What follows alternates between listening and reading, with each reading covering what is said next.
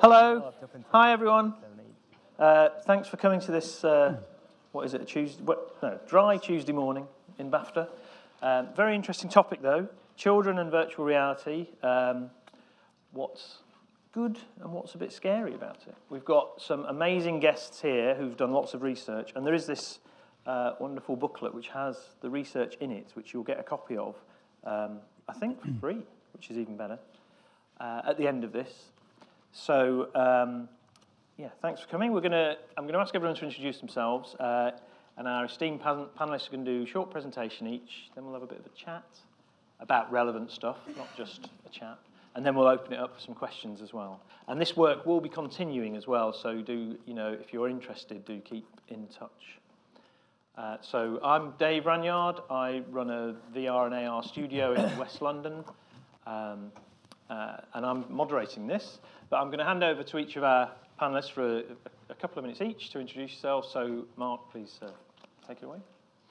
I'm going to go first. So I'm Mark Goodchild. I'm Head of Digital Content Strategy and Product at Turner. So you'll know Turner from Cartoon Network and Boomerang in the UK, but we're also part of the family with people like CNN who've been doing a lot in the VR space. And we'll be talking a little bit later on about some of the stuff that we've been doing. I'm Faisal Mushtaq.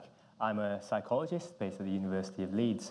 And we've been doing a bit of research around the potential health and safety impact on users under virtual reality. Sorry, a bit of a mic problem. So I'll talk a little bit about some of the potential sort of problems of using virtual reality with a particular focus on visual deficits and the impact on children's development. Hello, my name is Dan Tucker. I'm a freelance VR producer. I'm also the curator of something called Alternate Realities, which is the interactive and immersive program within Sheffield DocFest, which is an international documentary film festival. We have an exhibition of VR documentary. We show 26 pieces every year and have a summit dedicated to the art and challenges of interactive and immersive storytelling. Hi, I'm Dylan. I work for two places. I work for Dubbit, which I will tell you about in a moment, as a researcher. So we've been undertaking this research that you'll get to hear about. And I also work as a senior tutor at the Royal College of Art. And all my academic focus has been on sort of the crossover between designing digital products for children and child development. So yeah, as I was saying, I work for Dubbit. So Dubbit is a company based in Leeds and various other locations around the world. We create content primarily for children. We also undertake strategies for bigger content companies, and we undertake research as part of that process as well. So in relation to VR, as across all of Dubbit's work, we sort of have this three-prong approach where we undertake research, we also make and design content, and we also have a VR platform where content can be hosted in one place so that it's easy to find the content as well. I've been involved in researching children's use of digital products, particularly, of course, iPads and everything else that's come before that. And one of the things that I've looked at always is the kind of historical ways in which children have come into contact with media.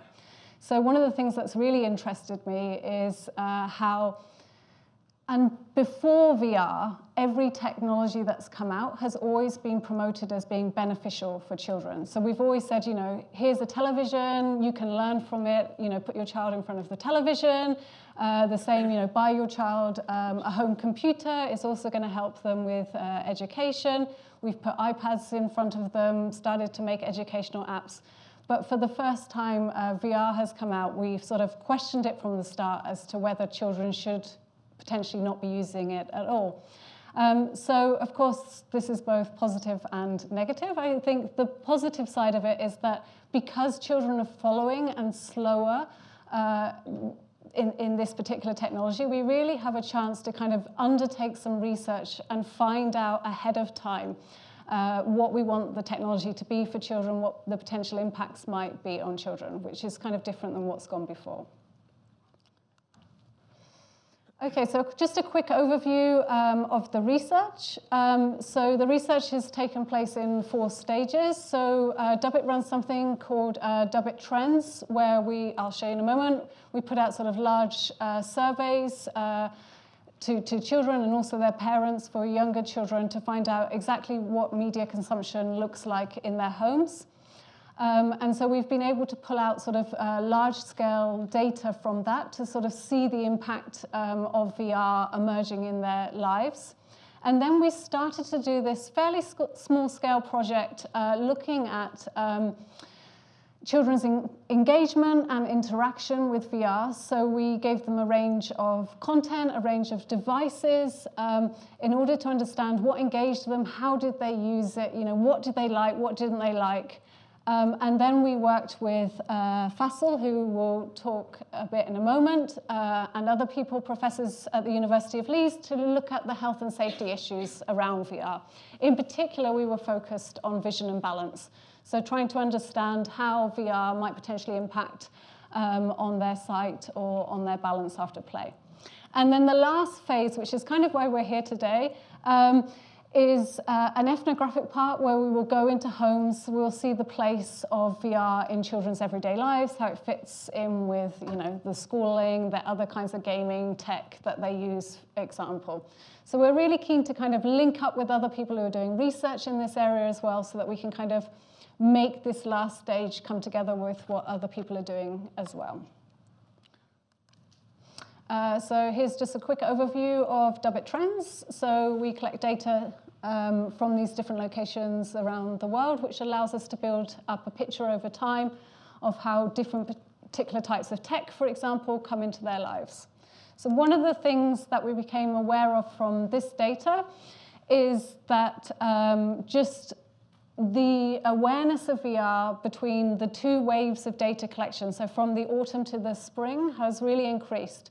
So in particular, the American stats are always quite interesting to us because they tend to adopt things much faster than the UK. So we can see that what was relatively not unknown, but just a small kind of niche group of children, it's changing, as we know. So we looked at the Vive, the Oculus, and then also the cheaper cardboard, and a range of content that went from Job Simulator, where you're sort of helping serve robots in the future and doing regular kind of everyday jobs for them. Google Earth VR, which I'm sure you're all familiar with. The Blue, which is an underwater game where you kind of get to stand on a shipwreck and look out and see the fish and things floating around. Fairy Garden, which is something that Dubbit made, where you get to kind of go up on a beanstalk and look out across this fairy world. And then Adventure Time, which is obviously made by Turner, and Mark will come back and talk a bit about that later as well. Okay, so in terms of, so we found out some interesting stuff. So in terms of onboarding, when children came in, we asked them, have you tried VR before? What was it that you liked or didn't like? So most of the children hadn't tried VR, I would say, but nearly all of them had heard of it. And a lot of them had been watching VR on YouTube. So they already wanted to have the opportunity to go into VR. They were spending large periods of time watching other people play on YouTube. In particular, Job Simulator was one that was popular to watch.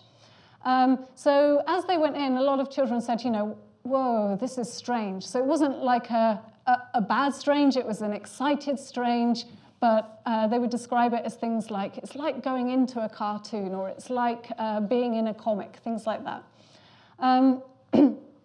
But for the children who had tried seen the experience on YouTube, they were much more confident in going into that experience. They knew what it was going to look like, they knew what was expected of them, and so they were less hesitant and able to interact with the content.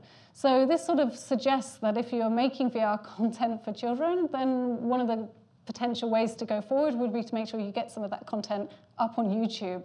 And if children hadn't seen YouTube, then we were taking time to explain to children what it might look like in advance and what they could expect. When children were within the game, so here's an example here of somebody who had watched it, Rylan, who had watched the VR content on YouTube. He knew exactly what was expected of him. He went in and started playing with it straight away and with ease. One of the things that would make it easier for children is to kind of prep them into going in that. So there's a picture here of Andy, who's at We Are VR, and Andy was really great with the children, kind of taking time to say, I'm going to give you these controllers, they're going to look like your hands in this game. We're going to put a headset on you. If you don't like it, close your eyes. Then we can take the headset off you and things like that. So one of the things that I'm continually come up against is people asking, well, the high-end headsets are constantly strapped to children's faces. This is a bad thing, right? But one of the things that we found is, why is it worse to have something strapped to your face when you can close your eyes and take it off? And I've also seen kind of children with the cardboard devices jamming them between their eyes and the walls so that they don't have to hold them. So this is also something to be aware of, that children are kind of sort of propping them up on the table and moving their heads around because they want their hands free, and I'll show you why in a minute. Children felt much more comfortable going into content that was within a context that they were familiar with. So if it was directly related to their own lives, then they would know what was expected of them. They would be able to play around with that narrative. Likewise, and then it kind of diminished down. So potentially something like going under the sea, for example, was something that they would be less familiar with how they should act. So, and what was expected of them, what they might come across in the sea, so they might be more hesitant with that.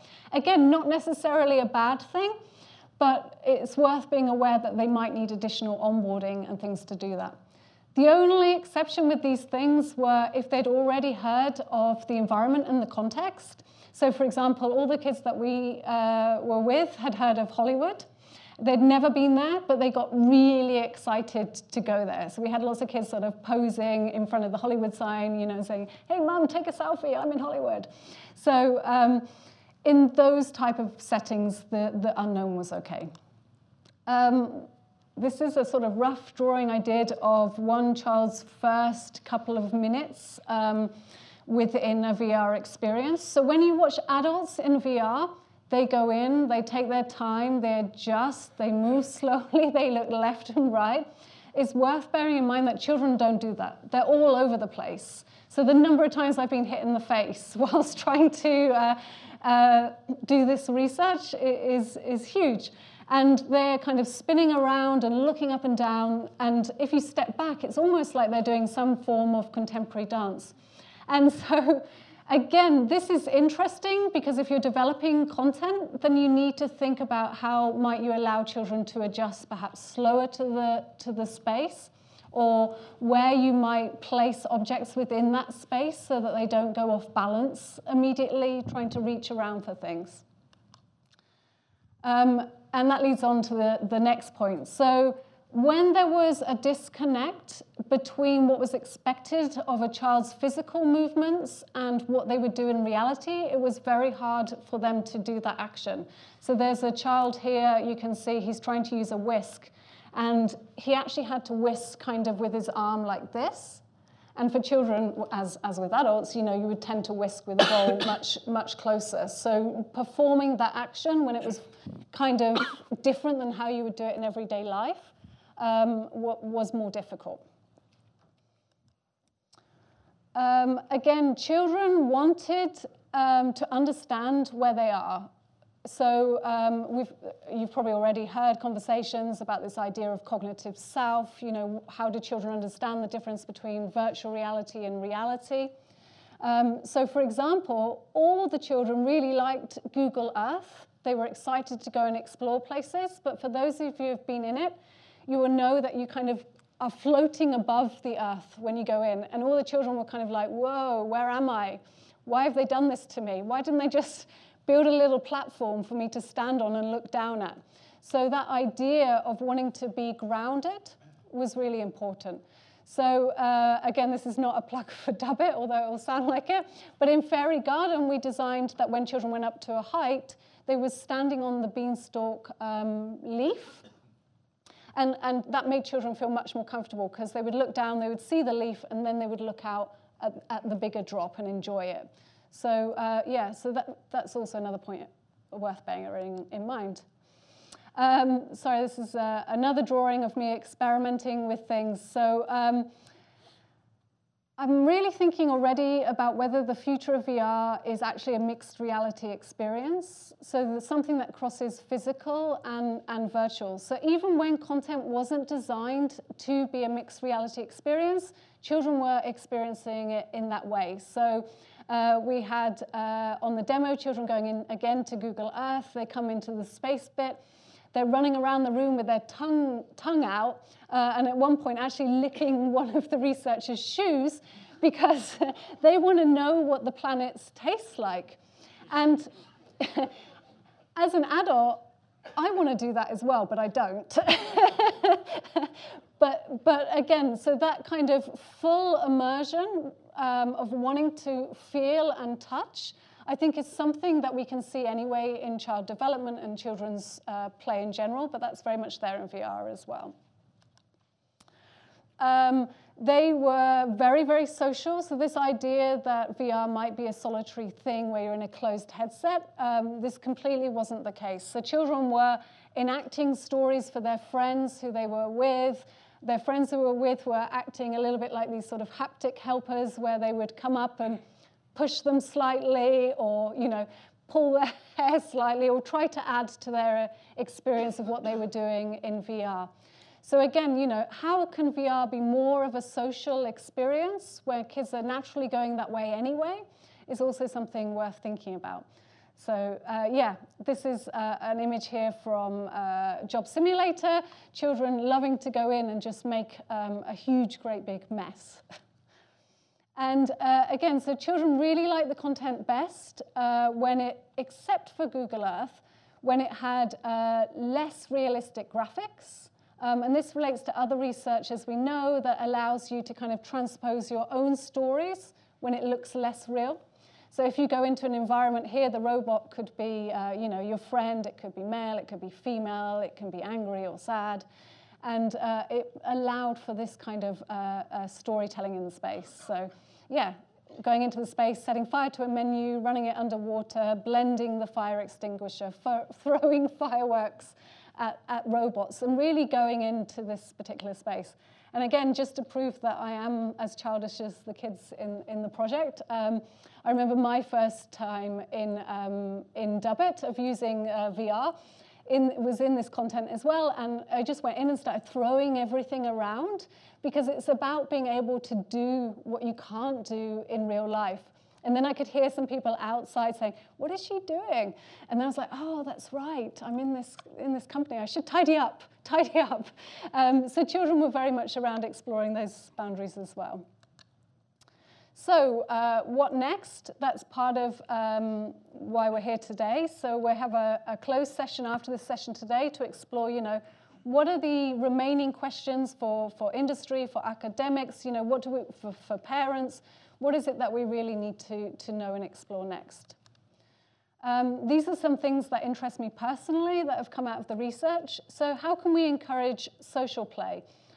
So for part of the research, we gave out this headset here with the Adventure Time dog, is it Jake? Jake on it. And children were instantly taken with this. Before you've even got into the VR, you're already taking on a kind of character.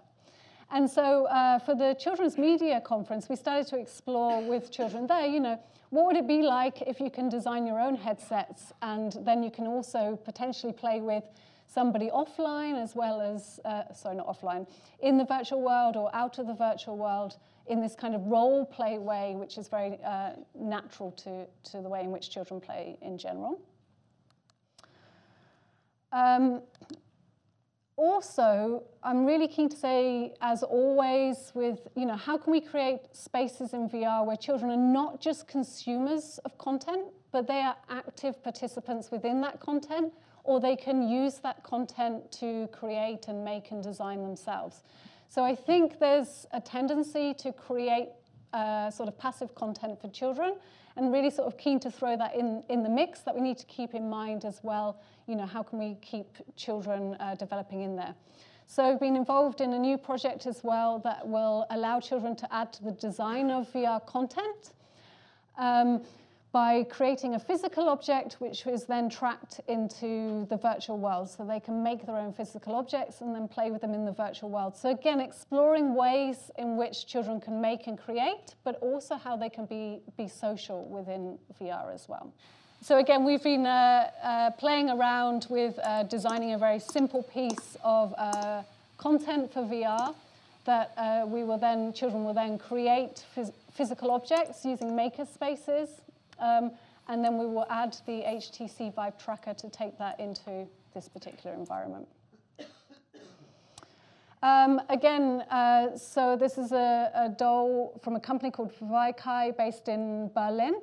It's a digital interactive game, and it started to work on a project looking at how children create environments for the physical doll, and then how they might do the same thing within Tilt Brush. One of the things that particularly interests me is we already know that children choose the best content for a platform. So just because you're Adventure Time and children like Adventure Time, it doesn't necessarily mean that they will automatically pick up your VR game. So kids will say, okay, what does a comic book look like? What is the best thing a comic book can be? What is the best thing a physical game can be?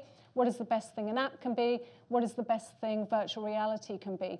So not necessarily can your brand just carry something across and make it popular within virtual reality as well. You really need to think about what is it that makes that particular experience on that particular platform of value to children.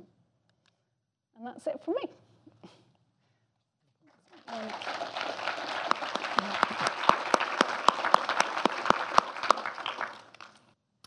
So as I said, I'm looking after the digital content strategy for Turner, and primarily across children's programs and channels, so Boomerang, Cartoon Network, Cartoonito, across EMEA.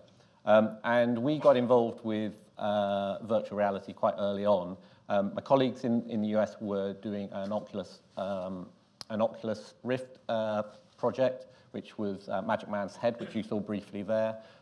And last year, the team at Turner in the UK were involved with a project around Adventure Time called ICU. What's also interesting about it is it skews older. We've got quite a long cohort of kids who've grown up with Adventure Time, and so it seemed like it was the right property for us to do some experimentation and test the market, not least because of the age restrictions that were on a lot of the early players. And I'll talk a little bit about that in a second. So Adventure Time ICU was a cardboard project. So Google Cardboard, still the most widely available VR headset. I think I've heard quotes that it's now about 20 million headsets around the world. They are a piece of cardboard. Who knows whether they're being used regularly, whether a lot of companies have gifted them out. A lot of newspapers have done sort of stunts where they give them out. And for a long time, it was probably the first experience that a lot of people had, because you put your own phone in them, and then you can experience an entry-level VR experience. The reason we went with cardboard was slightly different, was because a lot of the high-end hardware were very unsure about whether it was appropriate for kids. So a lot of them automatically slapped 13 plus on them. I think digging into it, and we've spoken to quite a lot of the companies, that was more of a get out of jail card rather than based on any scientific research. And cardboard, for various reasons, is a lot easier to use. Not least because you have to hold it up to your head, and unless, as Dylan says, you're sort of that inclined that you're going to wedge yourself up against a wall, your arms get tired after a while. But even then, because we were in the early days of this, we wanted to do this right. So we read all the literature at the time, and we also built in some of our own safety mechanics. So we put in timeouts in there, we did a lot on the onboarding, and we did a lot of user testing with children. But intentionally, it was designed to be a short, snackable experience.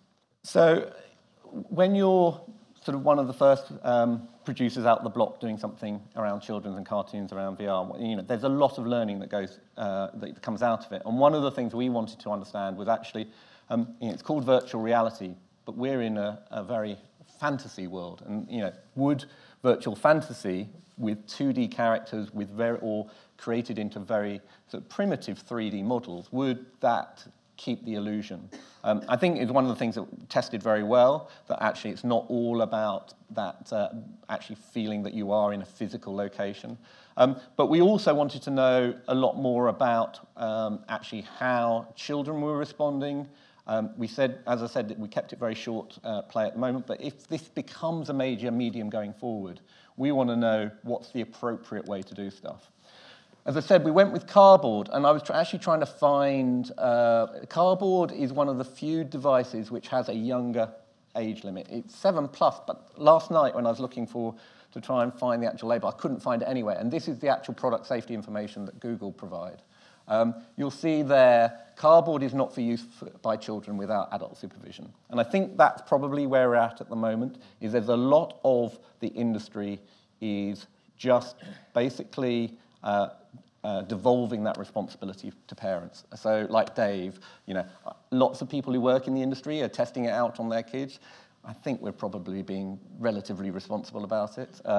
But that's why we were very keen to team up with research organizations and academics who could actually tell us about some of the things that were going on.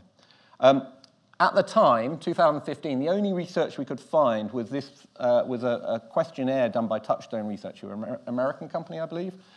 And kids at the time, aged 10 to 17, very small sample, 500 kids and teens. 79 had heard of virtual reality, 68% when probed revealed an understanding, and 47 know some or a lot about VR. Most of that, then as now, was through watching YouTube clips of other people experiencing VR. So it's not as widespread as we think.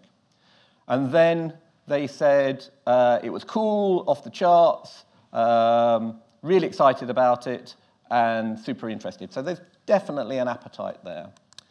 But there were also some concerns. So this is back in 2015. It might cause health issues, headsets are too heavy, might cause people to hurt themselves, bump into walls, fall down, etc., and an addiction to VR. And those are themes you keep hearing repeated. And it's really hard to find solid evidence for or against these. So now in 2017, this is what the VR Fund says the European VR landscape looks like. There's a lot of people involved in this space, but still very little being done around children's research. And that's why we as Turner wanted to get involved in this project, but we're also looking further afield to see what can be done to actually just validate the thoughts we already have, make sure we build this stuff better by design, and actually make sure we don't kill an industry before it's had a chance to grow because we didn't do our due diligence first.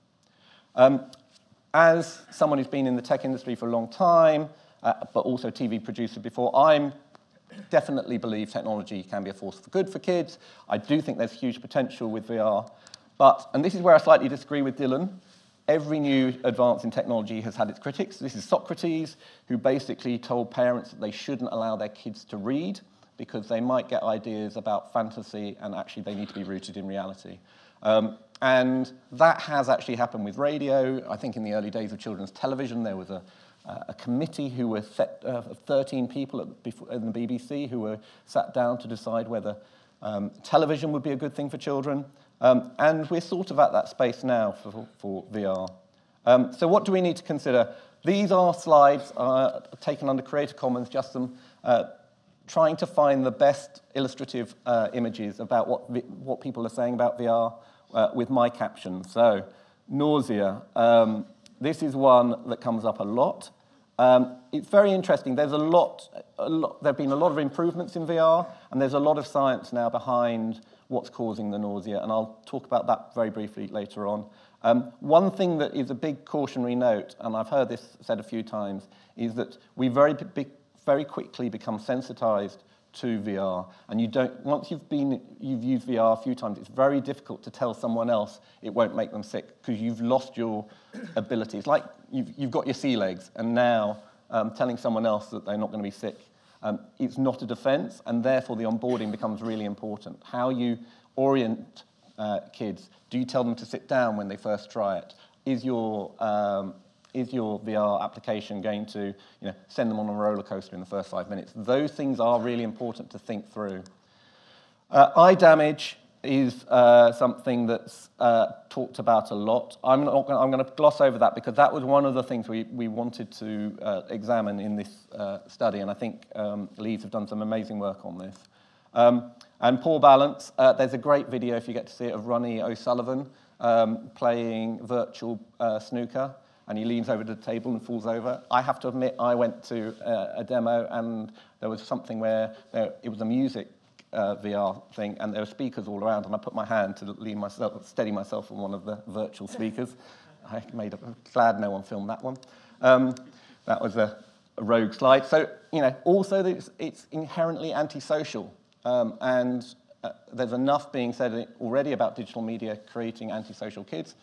Causality and correlation are not the same. We are a very risk-averse society. We are putting kids into situations where they have less opportunities to be social and play the old-fashioned way. Does VR make that worse? Only if we design it that way, is my opinion. And that we end up becoming detached from reality. It is possibly true. There are examples of research that's been done where kids have been asked to go questions about virtual reality and a real-world experience, and then 3 weeks later they went to a zoo and they saw some animals in a VR zoo, and they get asked about which were the animals that they remembered seeing for real, and they get them muddled up. So there is something going on that we need to be thought about, and this one is the fascinating one. But this is probably the most scientific of all the research to date, and it's about rats who they put VR goggles on. So I don't know how much it tells us. But what they recognized was that rats were put through a maze, and then they were put through a virtual maze. And in the virtual maze, they had 60% of the neurons shut down compared to when they went through a physical maze. So the brain was working in a slightly different way, and we were just talking about this. This is something which is probably we're only just starting to tap into. We need to understand how the brain reacts. Addiction, haven't found anything on addiction to date, although it is often cited as a problem. And then on the positive side, you've got VR being used for pain control. Traumatic stress disorder, lots of effort going in the US about this with veterans and returned soldiers. Dementia care, paraplegic therapy, it's amazing stuff that's going on. And placebo treatment, so using VR as an alternative to medicine. Phobia therapy, it goes on. And this chap, Dr. Albert Skip Rizzo, he basically runs a medical research center using VR in medicine. And as you see here, he says it can bring about emotions that can't come out in other ways, and so with all this positive stuff, we have to keep considering that if it has this hugely powerful effect, what could be the detrimental effects, and how do we design against them? The brain is continuing to develop until we're 25. I'm way past that, so I don't have to worry anymore. But it does beg the question, maybe it's not just kids, it's older audiences too, and what parts of the brain are being stimulated and fired when we're in VR. I urge you to have a look at this presentation by Dr. Kimberly Voll, who was at GDC last year. So she's both a doctorate in AI, she's done a lot of cognition studies, but she's also a VR practitioner, which is great. And she works for a fantastic contraption. And I'll try and get this right. She talks about this thing called perceptual soup. The brain is constantly trying to make sense of the world. It likes a consistent, sensible view of the world. So it takes all the information in, and at the same time is discarding information. And actually, that means it's making stuff up a lot of the time, and it's quite malleable. So you've all seen the attention blindness, which is this instance where you're paying attention to the basketball and counting how many times it's being passed around, and you miss the gorilla in the room. Change blindness, where someone walks past, and by the time that board has gone past, the person has changed, and the person who's talking to that woman has no idea. They don't spot it. These are all, physical phenomenon which we know, the brain is constantly compensating for. And this is, I think it's called an Ames room. So that's actually just one room, and you can trick the mind into thinking that that person's smaller because you've played with perspective. The reason she talks about this stuff is that these are the tools that are now being employed in VR. We're constantly trying to work out how we can trick the mind to make you feel even more that sense of presence, the sense that you're in the room.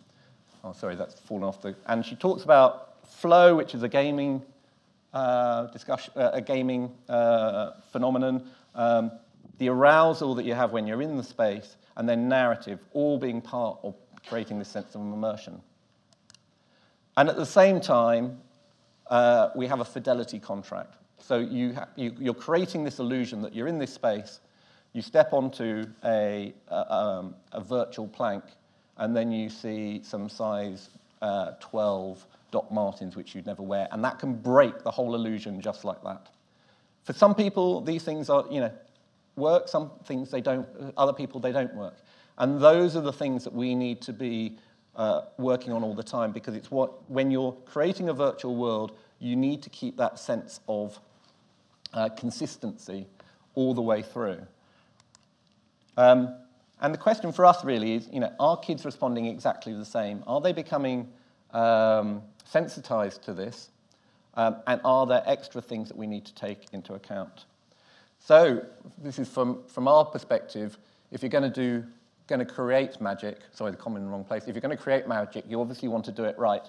And so for us, this is the starting point of stuff that we're looking at. We've taken ICU, we've done a lot of research with it. We're now looking at all the academic research to understand what's going on when children go into VR. And a lot of it is probably exactly the same as adults. But what we have the opportunity to do is make sure we design these by better design, we can make experience for kids. And we need to work with the industry and the manufacturers to make sure that the headsets, etc., are designed for them. There are some differences. The headsets can be very heavy on young kids.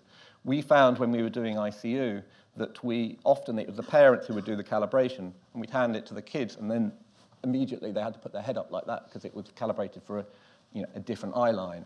So these are all things that we can work with. At the moment, it's still very early days, and so what I'd urge is anyone who's in this sector is that we talk, share your experiences, and also keep pushing for more research.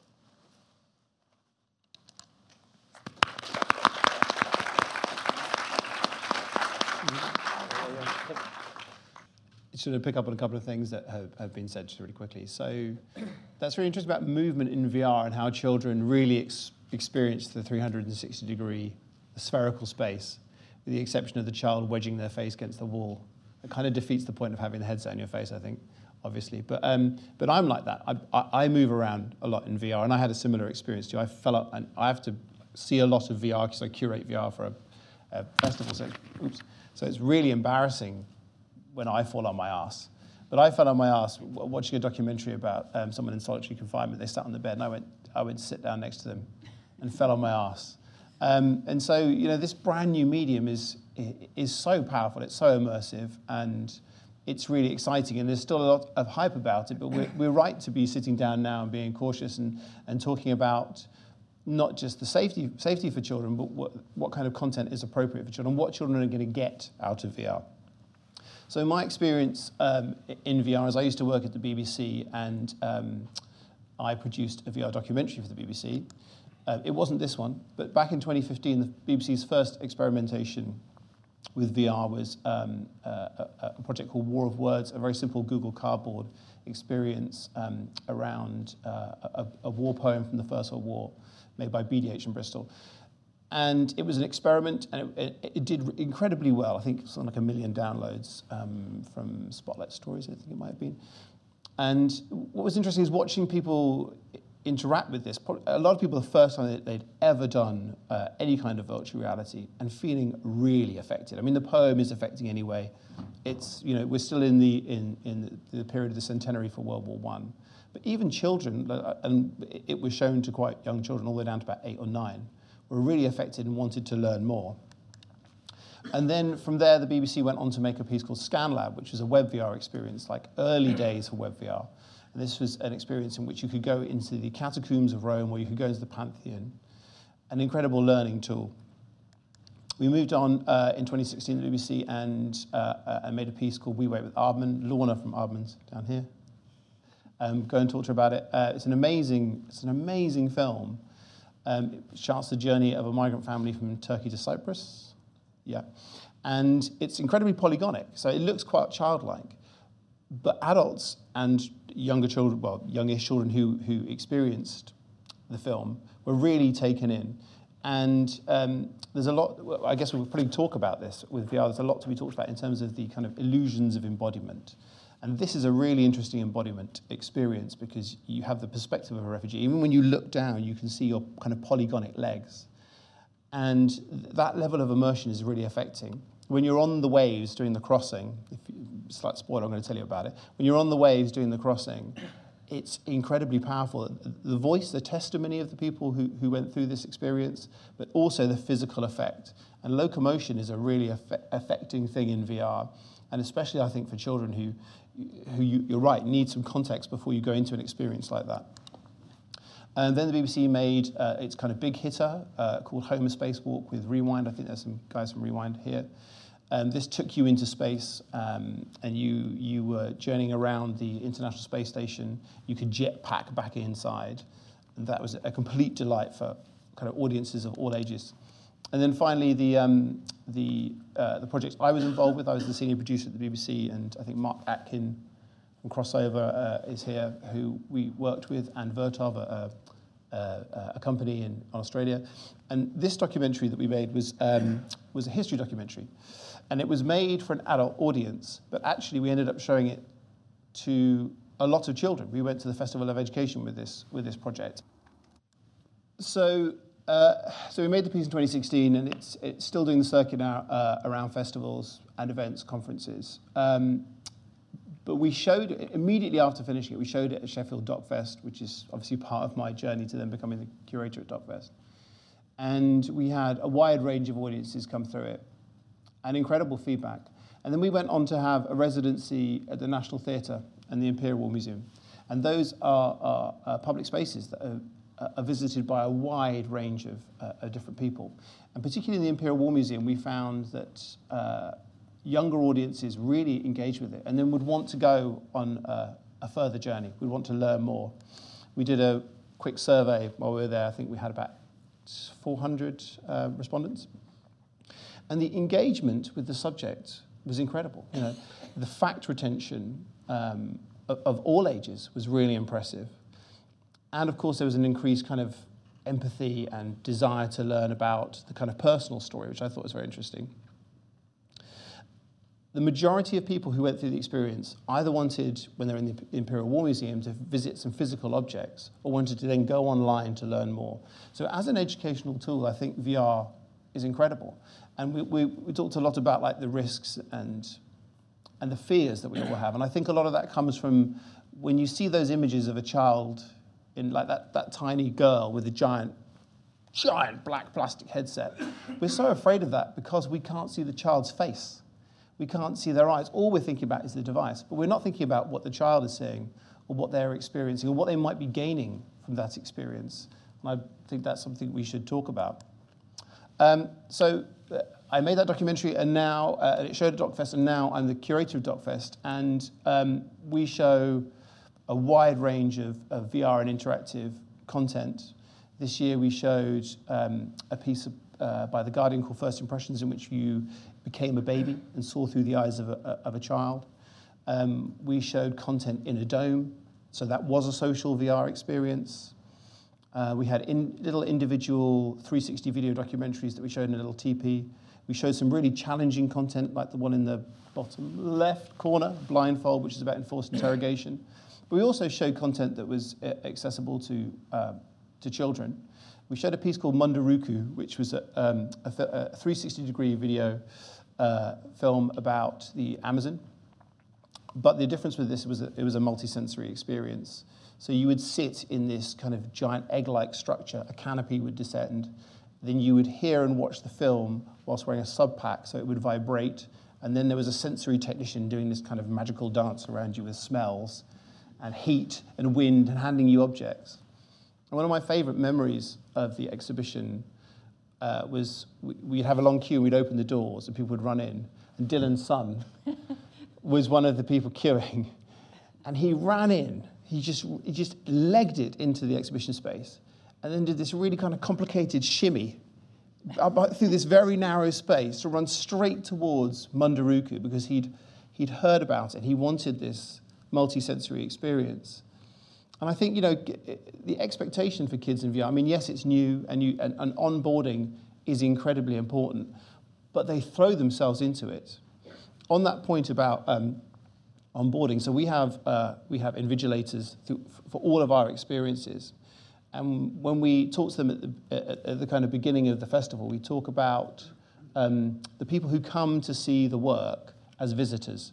And how do you treat a visitor when they come to your home? You treat them really well. There should be a journey of context, which is the onboarding bit, in which you tell people what it is, what's going to happen, how to use it if it's interactive, experience in which they have their own experience, and then reflection, which they can then interface with a human being again, either to decompress or talk or find out more. Like with Easter Rising, everybody wanted to find out more about the history. And we also have a summit and a marketplace dedicated to helping people with interactive projects. And I wanted to talk about our commission this year. So there's only one logo on there. Sorry, Alex, but there should be two. This is a piece called Future Aleppo that we commissioned from Alex Pearson, who's in the audience, and a company called Marshmallow Laser Feast. And this is just an incredible story about a child that I think is in many ways really VR for children. So this is the story of a 13-year-old boy called Mohammed Katesh who fled Syria. But whilst he was still living in Aleppo, he started to build a model of the city around him as it was being destroyed. And when his father found him building this model on I think the roof of their apartment building, which is not a safe place to be anywhere, but certainly not Aleppo, he said, "What are you doing?" He said, "Well, they're destroying it, so I'm preserving it, I'm rebuilding it." And then they had to flee to Turkey, and the model, I think, was destroyed. And Alex met Mohammed, I think, in a refugee camp. No, somewhere else. Tell me later. He met Mohammed, and they did this workshop together. They rebuilt the model. And then Alex used Bare Conductive Paint to make it an interactive piece. So the model that you see there, there are little black spots that you can touch, and it plays sounds, atmospheric sounds from Aleppo. So that's part of preserving the city. And then we commissioned Alex and Marshmallow Laser Feast to make a kind of complementary VR experience in which you would see this model, then sit down, put the headset on, and hear his story, and be taken into the city streets and move around all the buildings that are so important to him. This is a story of one boy's desire to preserve the place where he lives, but it's so relevant to children all over the place. You know, he dreams one day of becoming an architect and returning home to Aleppo to rebuild the city. But he also dreams of sharing his experience in making this model with other children so that they could create models of their own cities. And Future Aleppo showed at DocFest and then went all the way to CMC, which is also in Sheffield, by the way. Went all the way to the Children's Media Conference. Next, it's going to FACT, the arts venue in Liverpool. And right now, it's also on tour. We've got a kind of South American tour happening at the moment. It's going to Brazil. So this was a piece of content that I just wanted to talk about because I think that blending of physical and virtual is really important as well. And kids got so much out of this, seeing the model and then the VR experience, and then going back to the model. So I think, so here's an image which evokes a different response, I believe. So the black headset, terrifying, but there's something about the child with the Google cardboard on their face, which is like, oh yeah, they must be having a little adventure to Egypt in their classroom. That's cool. And whatever we think about whether we should be experimenting in this space with children and virtual reality, Google have done it and are doing it. And I think they gave out like 1 million cardboards last year in the UK. So the last thing I wanted to talk about was the experience of VR for most people is location-based and will be for a long time, I think. You know, the adoption rates, the consumer rates of buying headsets, and the awareness you can see is way behind. But public spaces that are dedicated to enlightening and educating us are getting into this. That should say 2015, actually. The British Museum had their Bronze Age experience, I think this year, in fact, so I've got my dates wrong, apologies. The amazing games company Preloaded made the Hadley Page experience for the Science Museum in their brand new Hadid architected section of the Science Museum. And everybody's, you know, fantasy grandfather, Attenborough, has been all over this for ages. First Life and the Great Barrier Reef at the Natural History Museum, and Attenborough with the dinosaurs for the BBC. And I hear rumour of another Attenborough thing that he's doing with you. Yeah. Okay. So these, you know, these organisations, these spaces, are there doing it already. And although, of course, they're all looking to the manufacturers to advise as to what age children should be allowed to engage with virtual reality, children are coming in through the doors with their parents and engaging with VR. And my last bit was to talk about the shift between, say, the public spaces and a more consumer-based experience, and to talk about what Mark is saying, devolving it to the parents. So IMAX VR, I think there's maybe 2 or 3 locations in America where this is happening, but this is going to be a big part of the creation of kind of blockbuster VR and the experience of VR for lots of families who go to cinemas. And I don't know if you can see the content listings there. You can. So there's some content there that's quite obviously aimed at a younger audience. And even the kind of tagline, you know, what do you want to be when you show up, makes you think about adults as kids, really. And then when I looked through their FAQs, this is what I found that they were saying about children. The under 18 years of age, you have to have a parent or guardian complete a waiver. 7 to 12, the parent or guardian needs to be there with you. And no children under the age of 7. So that's quite a hard and fast rule. But I think that's really interesting to debate, you know, is that right? Is that really enough information, IMAX VR, to just say, well, you decide when you turn up, parents. I know nothing about the headsets. I don't really know too much about the content. It's hard to judge the quality of the onboarding. But I just wanted to leave that hanging there as that's the future and it's coming. What are the questions that we should be asking of organizations like IMAX? Thank you.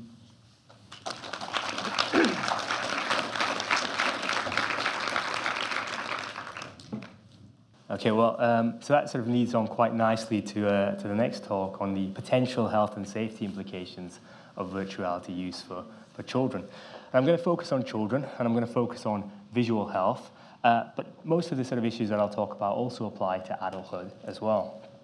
So before we get on to virtual reality, so Dylan and Mark sort of touched on this, I want to consider existing technologies and the potential implications of iPads, tablets, sort of iPhones on children's visual health.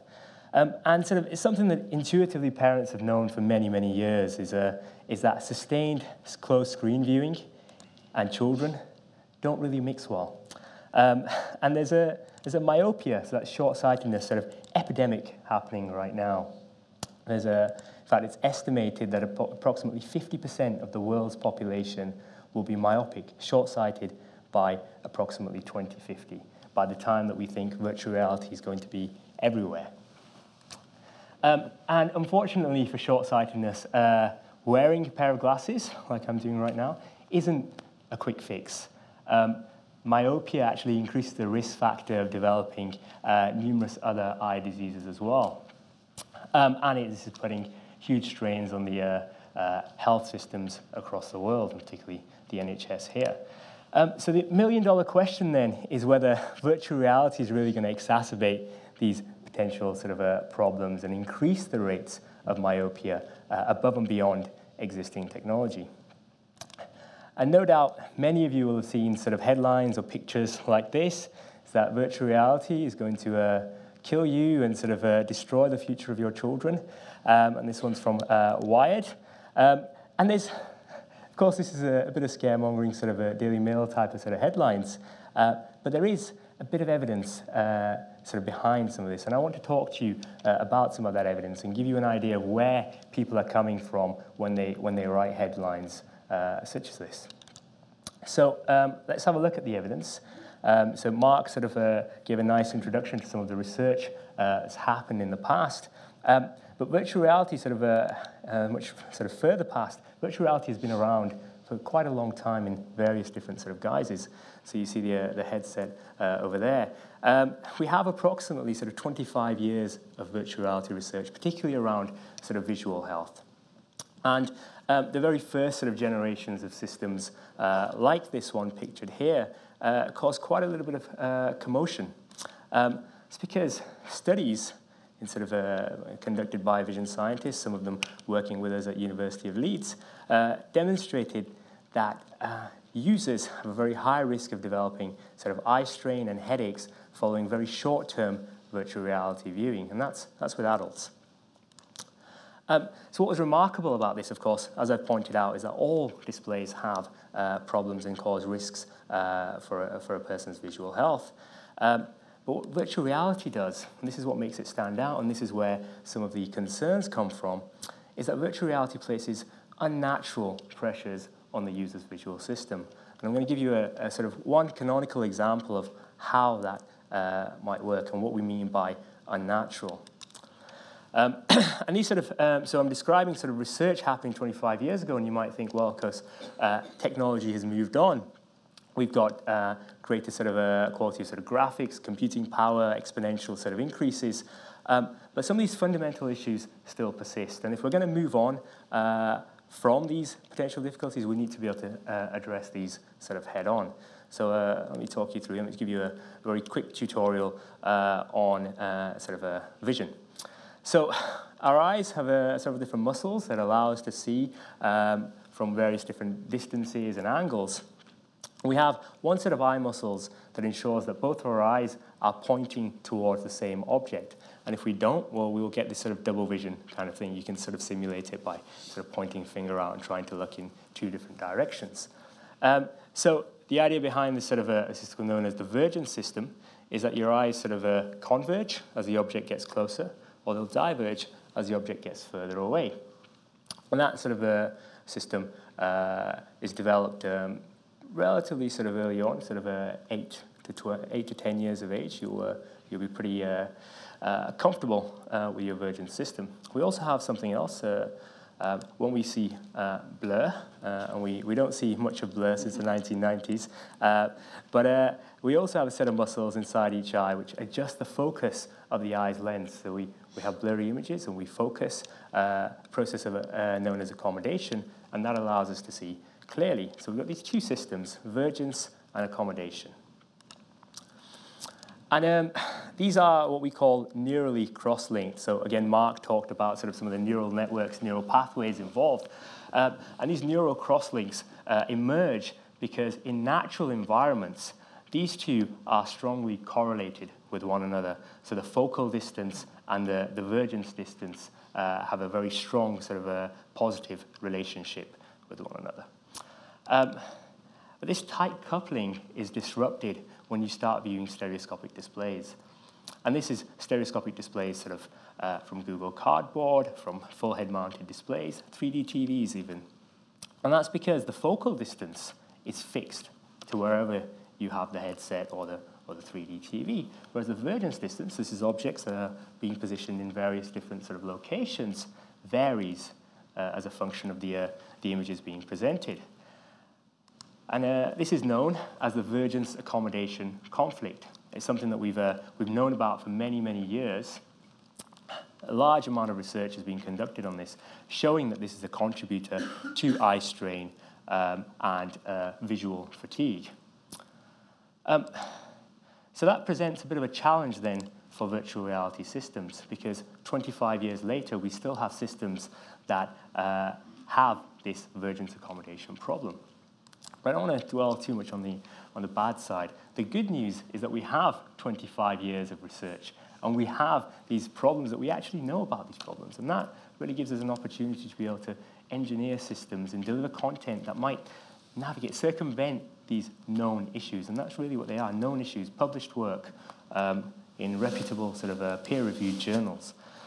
And we really want to fix these problems as well, because as you all know, there's huge potential for virtual reality. And we think that actually, by addressing these issues head on, you might well be able to open up opportunities for virtual reality, which simply didn't materialize 25 years earlier in that first generation of virtual reality.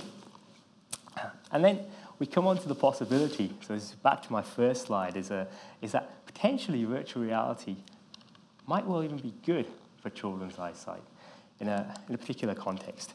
So, for example, with our TVs, our monitors, our tablets, we have a fixed sort of location where we view our content. And that places what's called steady-state pressures on the accommodation and convergence systems. But what we could potentially do with virtual reality is we can present that information at any possible distance. So we could present the information much further out, allowing those muscles to relax and be sort of and reduce the visual fatigue on those systems. So, excuse me, I'm not sure what that is.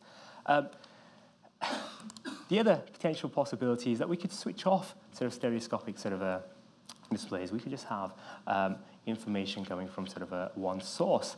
And we did some research around sort of using stereo, turning stereo on and off, and seeing the impact that that might have on people's interactions with the environment. We were working with dental surgeons, and we were working on a virtual reality simulator, looking at the precision of their drilling.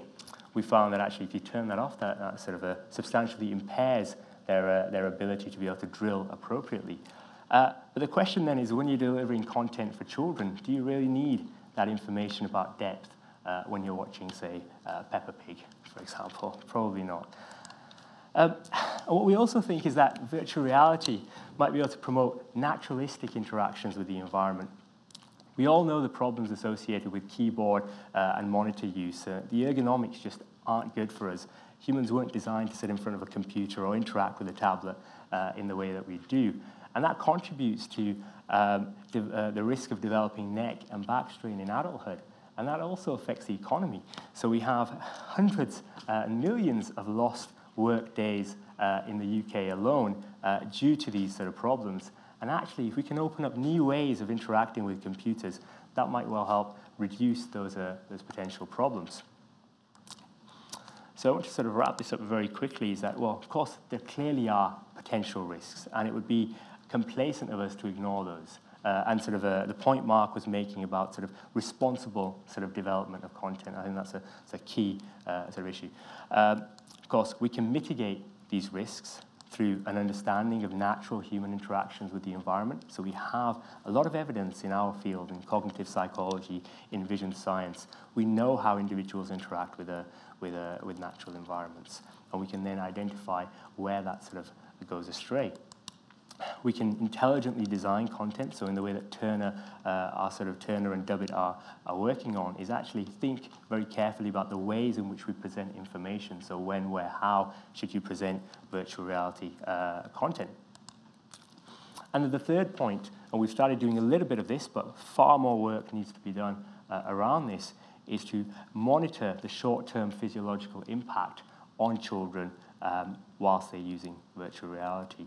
And this will give us an inference on the potential long-term consequences of VR. So we don't need 10-year longitudinal studies. If we can identify very precisely what those consequences are on a short-term basis, that can give us a pretty good basis to make some predictions about the long-term effects.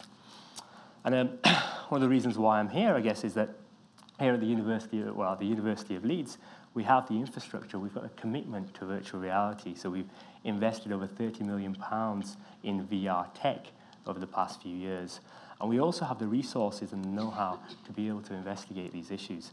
So we have a gateway into one of the largest developmental studies being carried out in the world today. It's known as the Born in Bradford project, where we're tracking 13,500 children as they grow up. And virtual reality is going to be integral to their futures, and we want to ensure that that technology is safe to ensure a healthy future for them.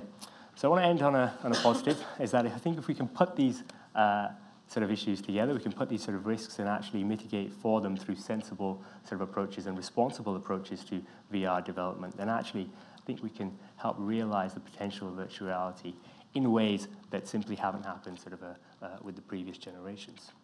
So that's it for me. So thank you very much for listening. We're happy to take questions.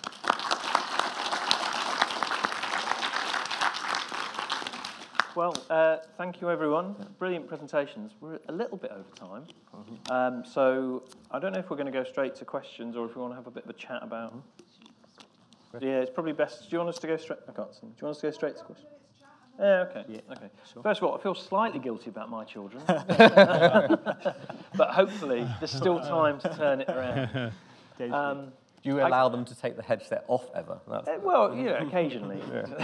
Yeah. I guess my question to everybody is, what's the sort of best possible outcome from this? And maybe actually, Faisal, given that you've done all this research, where do you see the sort of possibilities and the opportunities, first of all? Yeah, absolutely. So I touched on that on the last slide.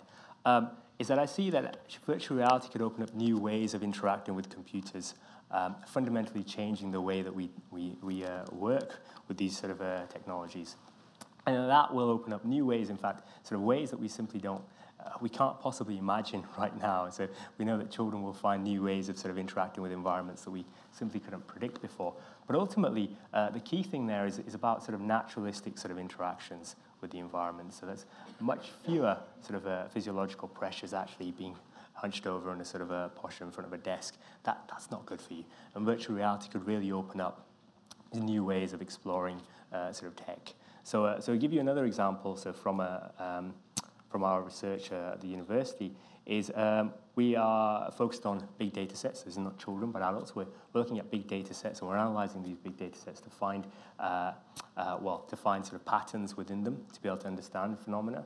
And one of the fundamental problems is actually we have no idea of how to sort of go about sort of interacting with this large volume of data.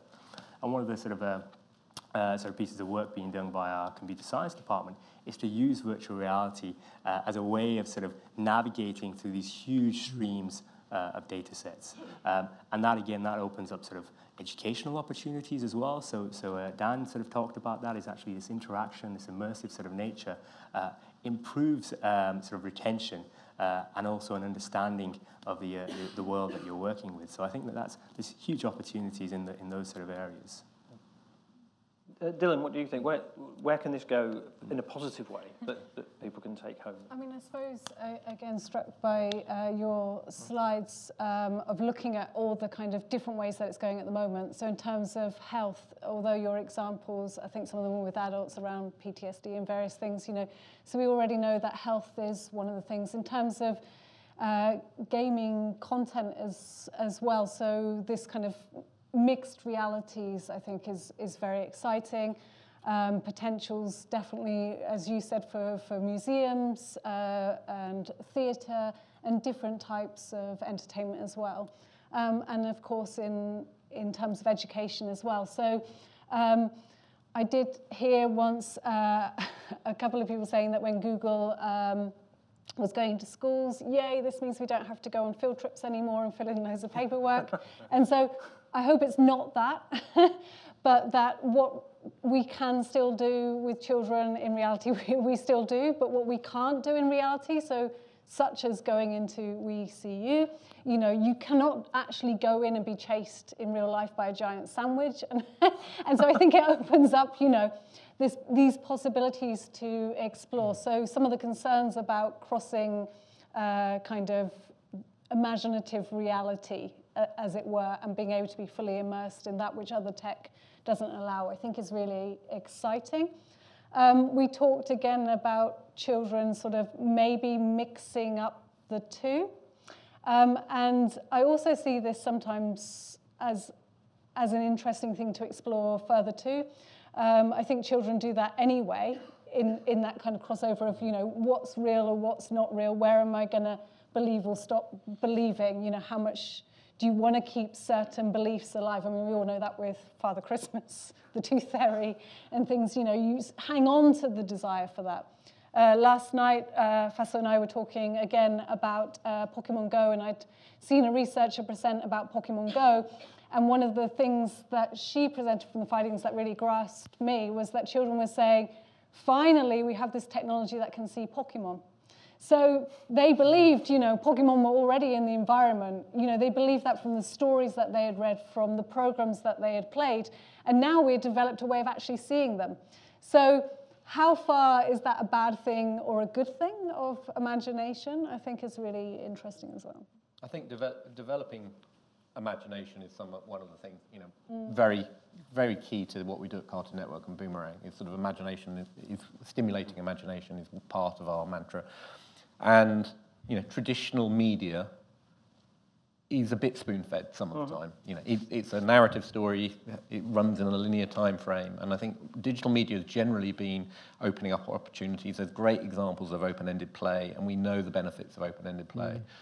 If we can bring that into worlds that children can really inhabit and can really explore, I think there's huge potential there. And I think, the fact that we're having conversations about, actually a lot of it's about the hardware right now, and the current application is good, because I'm hoping that it will put more pressure on the next generations. We were already, Magic Leap's been hidden for quite a while, suddenly resurfaced, and they're talking about, maybe in the next 6 months we'll start seeing glasses, which aren't the clunky headsets, aren't going to weigh down your head, aren't going to cut your eye, make sure you can't see someone's eyes. And once we get to that then starts making it both social, exploratory, imaginative, and hopefully a little bit less alienating from the real world. And I think that could be a huge benefit for kids. Dan? My interest is in storytelling, and quite specifically, I guess, non-fiction storytelling. And I think that's a really exciting place for virtual reality right now. There are some really incredible experiences, VR experiences, or stories, or films, if you want to call them films, that are being made that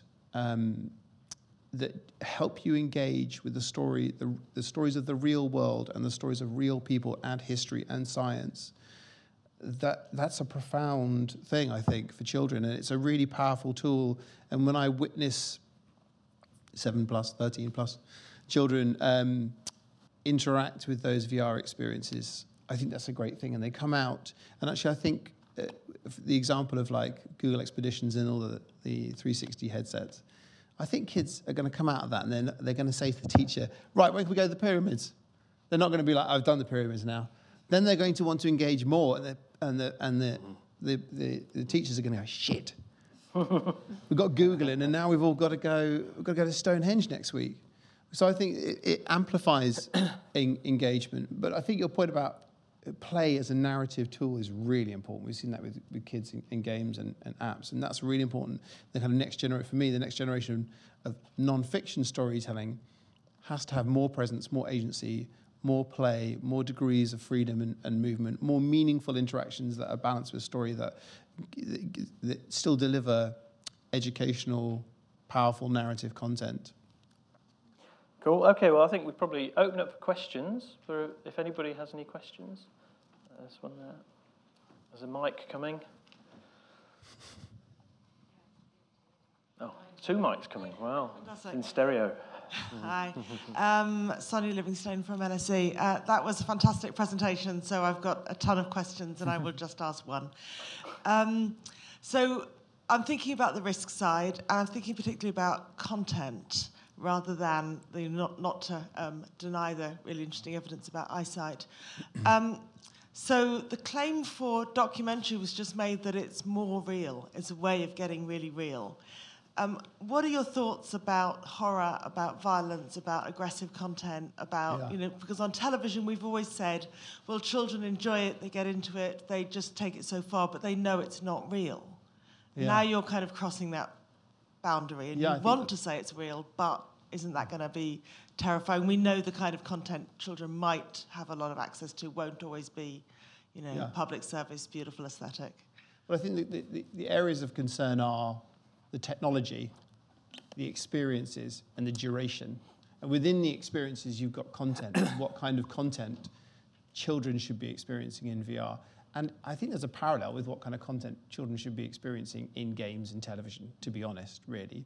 The phenomenal reality you experience in VR is really powerful and really immersive. And I think you're right. There is, we talk a lot about, if it's in 360 or if it's in VR, is it more real? I think that all depends on the treatment, really. I mean, like the film that I made with Oscar and Mark is a real story, but a quite unreal presentation, yet people are really sucked into it and feel very emotively connected to it. So that's about the judgment of the storyteller and what you put in front of your audience and thinking about who your audience is and whether you're making a film that is for an adult audience or for a family audience. And then in terms of kind of qualifying or quantifying the content, that's about VR and ethics and also ratings. So I think ethically, as the makers, we have a responsibility to think about how we're treating our visitors, because you've got to balance your story so that you still get your narrative across, and you use all the tricks of immersion. And let's face it, VR is all about manipulation of perception or your body or your mind in a way. But to balance that for the maker. And the other thing is for the experiences to have ratings, and for those ratings to be a bit more sophisticated perhaps than the just like PG, because you should be thinking about content, you should be thinking about locomotion, you should be thinking about comfort, duration, what device it's being facilitated on. So I think that's a whole new world of BBFC, ESRB consideration. So just to add to that, there is a piece in a report that was written by the PEGI rating system. So I had a really interesting conversation with them, and they were sort of saying they've been, obviously tracking, as we all have, the emergence of VR and wondering how their rating system holds up to VR. At the moment, they don't see any content that wouldn't allow content to be rated in the same way. I think I was saying to them that, there's always this thing as well as a child of watching Doctor Who and hiding behind the sofa and things like that. And I still believe, you can close your eyes in a VR headset. I think sound, the potential of sound in VR, we haven't really touched on that, is maybe something that needs further consideration. So in The Blue, where the children were under the water, there's a bit where a huge, great big whale comes past. And the whale's beautiful, And when I was watching children in it, I actually couldn't hear the sound of what they were listening to, and they were kind of flinching. And I thought, oh, that's interesting. But when I went back to look at the data, it has almost like that Jaws suspense music built up. Whereas actually, obviously it wasn't necessarily designed for children, but how does sound make us feel in that space as well? And another thing I was talking to the contact at PEGI about is that in that experience, children are constantly swimming. You don't need to swim, but how does that affect your ability? So in Doctor Who, again, I might have done this as a child, but if I've got to keep swimming, maybe that's harder to do. So yeah, definitely some further thought for how does VR enter this space of ratings, whether it's for film or for games that already exist, that definitely still needs to be there as well. I just want to pick up on Dylan's. I slightly disagree with Dylan about the that you can shut your eyes. I think this is one of the things which is probably one of the biggest things is the self-regulation. In the same way, people don't tend to walk out of a cinema because you've sort of made that commitment. There seems to be something that when you put your headset on, partly because you've got so many senses being affected. I know I've been in the situation. I'm less inclined to take the headset off, whereas you can have that break in attention on a sort of traditional TV media very quickly. So I think the next, giving permission to time out yourself will become a really important thing. I think on the more adult content, I think we've got to get to a stage where there's much clearer, transparent sharing about what the media is. I think with the games industry, we put the ratings on, but most parents would still seem quite happy to let their kid go and play an 18 game without really thinking that game had a rating for a reason. And I think this time we've got an opportunity to actually rebalance it. Actually say, we're making quality entertainment. It's immersive, but these are the reasons why you may or may not want to do it, and different children will have different sensibilities. So I think that would be my hope out of it, that we get to something which is actually a bit more robust, I suppose. That said, there are a lot of people in the games and sort of academic side of games who will still say that correlation and causation are not the same, and therefore violence in games does not lead to violent people, and we've got to take that into consideration as well. But it doesn't hurt to be a bit more proportionate and sensible in, as you lay out your stall. Okay. All right. Okay. Well, that was it for questions. Sorry. Good luck. There are some. You can tweet us with questions. I'm sure we can answer all your questions in 140 characters or less. There's a lot more in here as well. There's a lot more in here, so you may read this. You may get your questions answered. Thank you very much, and thank you to the panel. Brilliant talk.